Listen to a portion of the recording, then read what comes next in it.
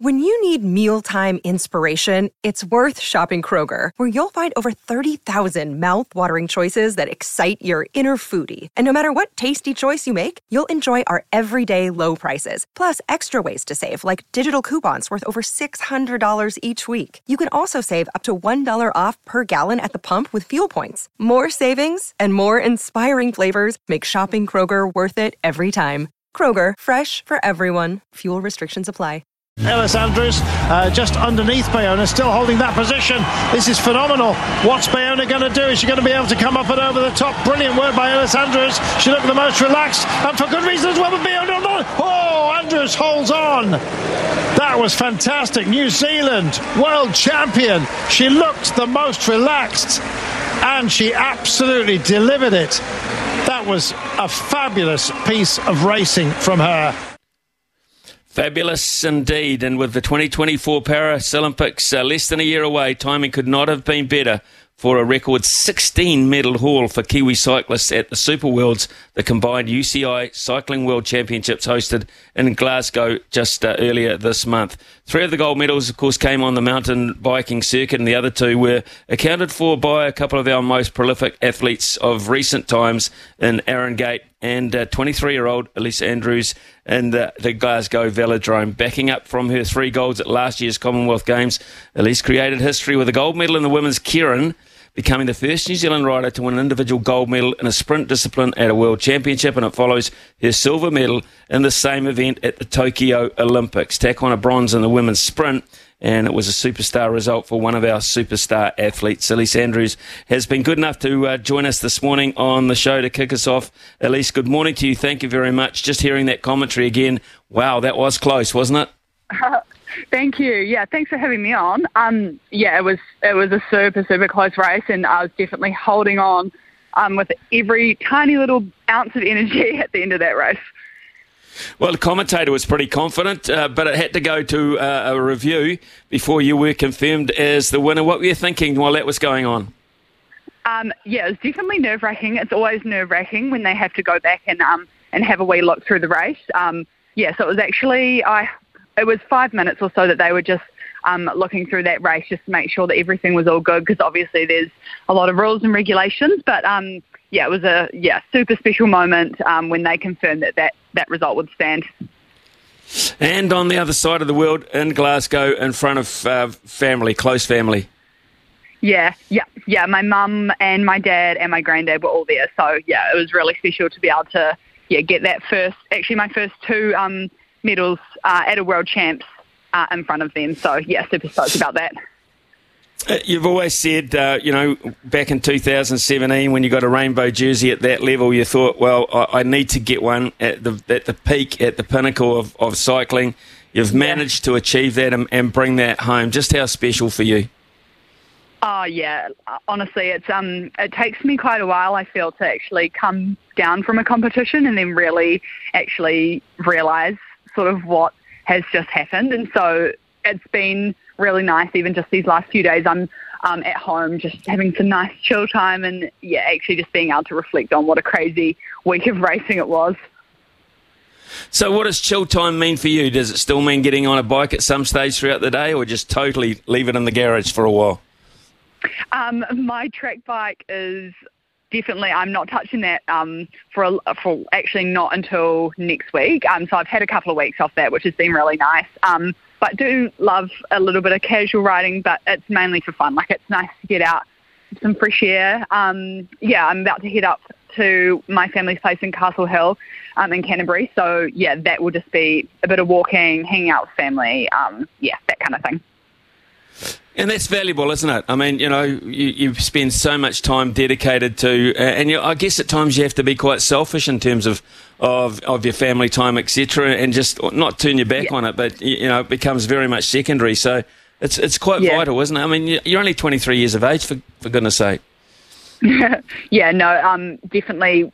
In those really, really heavy and focused training periods of time, I don't make it down here as much as I would like. I did see my family a little bit, but because they like to also come up to the North Island as well. So, I do still see them quite regularly, even when I'm, seriously focusing towards an event. But it's nice to actually just designate some time to chilling out at home.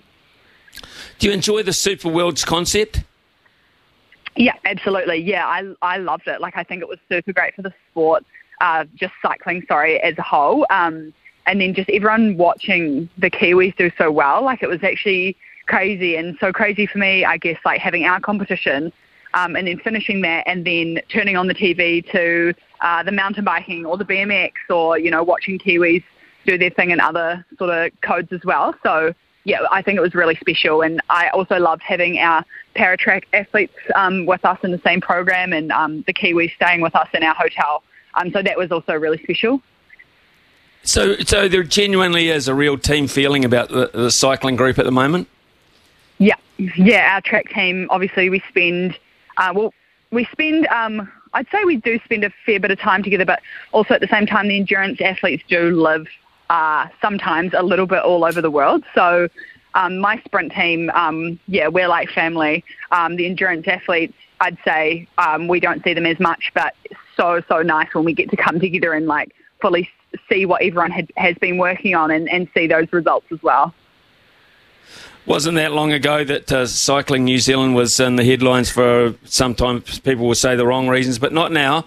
It appears that the change of personnel, etc., has got you heading in the right direction. Yeah, we can be really proud of what's been achieved in the past year with the Commonwealth Games, and then just now our most successful track worlds ever.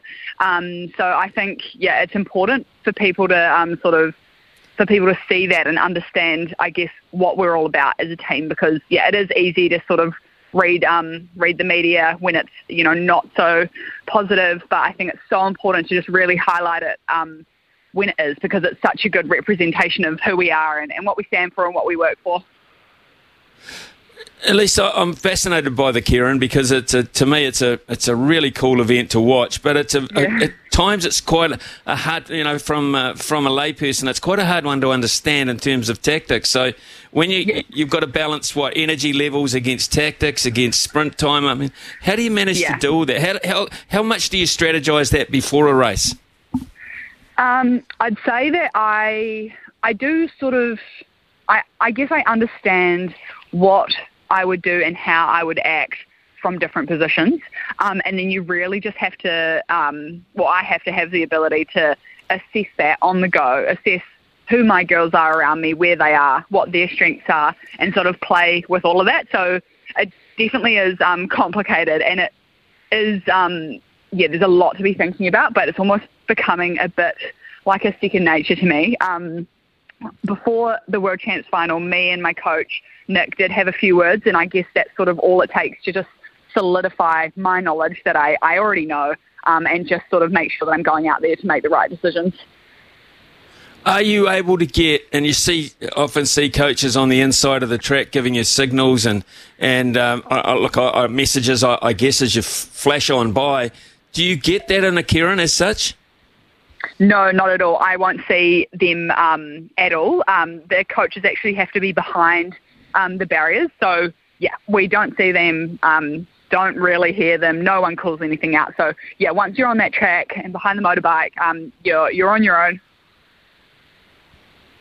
Right, okay. The rainbow jersey. Tell us about this rainbow jersey, because it seems, people get cups, people get medals, but this in itself is slightly different, isn't it?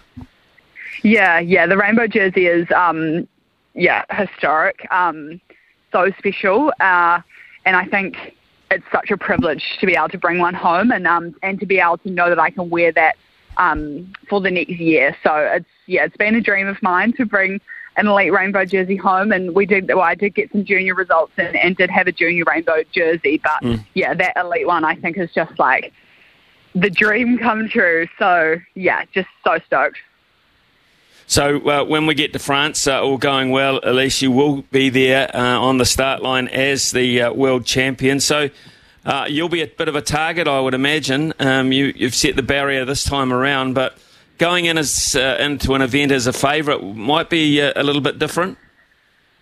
I guess I never really sort of see myself that way. Like either way, regardless of previous results, I'm just going out there to control what I can control and just put my best foot forward. But I think like having a little bit of a target on my back, I do see that sometimes in races if the riders are looking to me to make a move or something like that, which actually I hadn't noticed until World Champs. And it can almost play into your hands a little bit, because especially when I'm someone who does like a bit of a longer sprint, like they're waiting and they're looking for me to make that sprint and really initiate it. So yeah, I guess you can let it play into your hands a little bit as well. Okay, so that is clearly the next big goal, but what about for in the short term for Ellesse Andrews? After you've had this break, this time out, this mental relaxation period, what is your next focus? So for the rest of this year, honestly, just getting the work done. There might be a few racing opportunities here and there, but nothing confirmed yet. So I'll just be in Cambridge, training hard, put my head down a bit. Just get some really good work into the legs. But early next year, we're still in qualification for the Games, so that's really important to be firing at the first Nations Cups of the year. So that will be the next sort of big international competition where we can hopefully earn a few more points for New Zealand leading into the Games. I know I know exactly what my week of work looks like, but I'd love to know what your week of work looks like in that regard without racing, because I would imagine it's quite strenuous and quite involved when you're starting to peak. Yeah, for sure. I guess just depending a little bit on what phase of training we're in. But when I get home, I will be in a really big general prep phase. So most of the time we'll be in the gym 3 times a week for big lifting sessions, Monday, Wednesday, Friday. And then Tuesday, Thursday, we add in what we call structural integrity. And so that's a little bit of the smaller muscle groups and maybe the more sort of individualized work-ons. So we are in the gym as sprinters every day, which is, quite a big gym load. And then we'll be on the track at least 3 times a week, sometimes more. Sometimes there's an erg session added in there, and then just recovery and a bit of taking the legs over on the road as well. So, it definitely gets filled up. The week does pretty fast. What about the mental side of it? Do you have to... do you have to focus on that at any stage during training? Is that something you look at too? Yeah, for sure. Yeah, I think that's a really important one. And for us, I guess the mental demands can be simulated through, race simulation days. And so we do that leading into competition. But I think it's also an important thing to do when you don't have much competition. So what we do is, prepare for the training day or for the training effort like it is a race day. So the warm-up is a race warm-up. Nutrition is race nutrition. Everything's written down and planned. And that kind of does, bring on the nerves a little bit. So, little things like that will definitely be, using in a period where we don't have a lot of racing. I've often been interested to know, for instance, like Cambridge, the velodrome at Cambridge, you'd know every inch of it, I would imagine, and you're very familiar with it. But when you go to a place like Glasgow, or when you go to a place like in France, do you have to get a feel for the velodrome? You obviously quite work well for you in Glasgow, but you walk in some days and say, well, this is my fit. This looks like my kind of velodrome. And do they differ greatly from velodrome to velodrome? Yeah, they definitely do. The Glasgow velodrome was a new one for me. I'd never ridden on that before. And it was also interesting. It was a bit different in shape.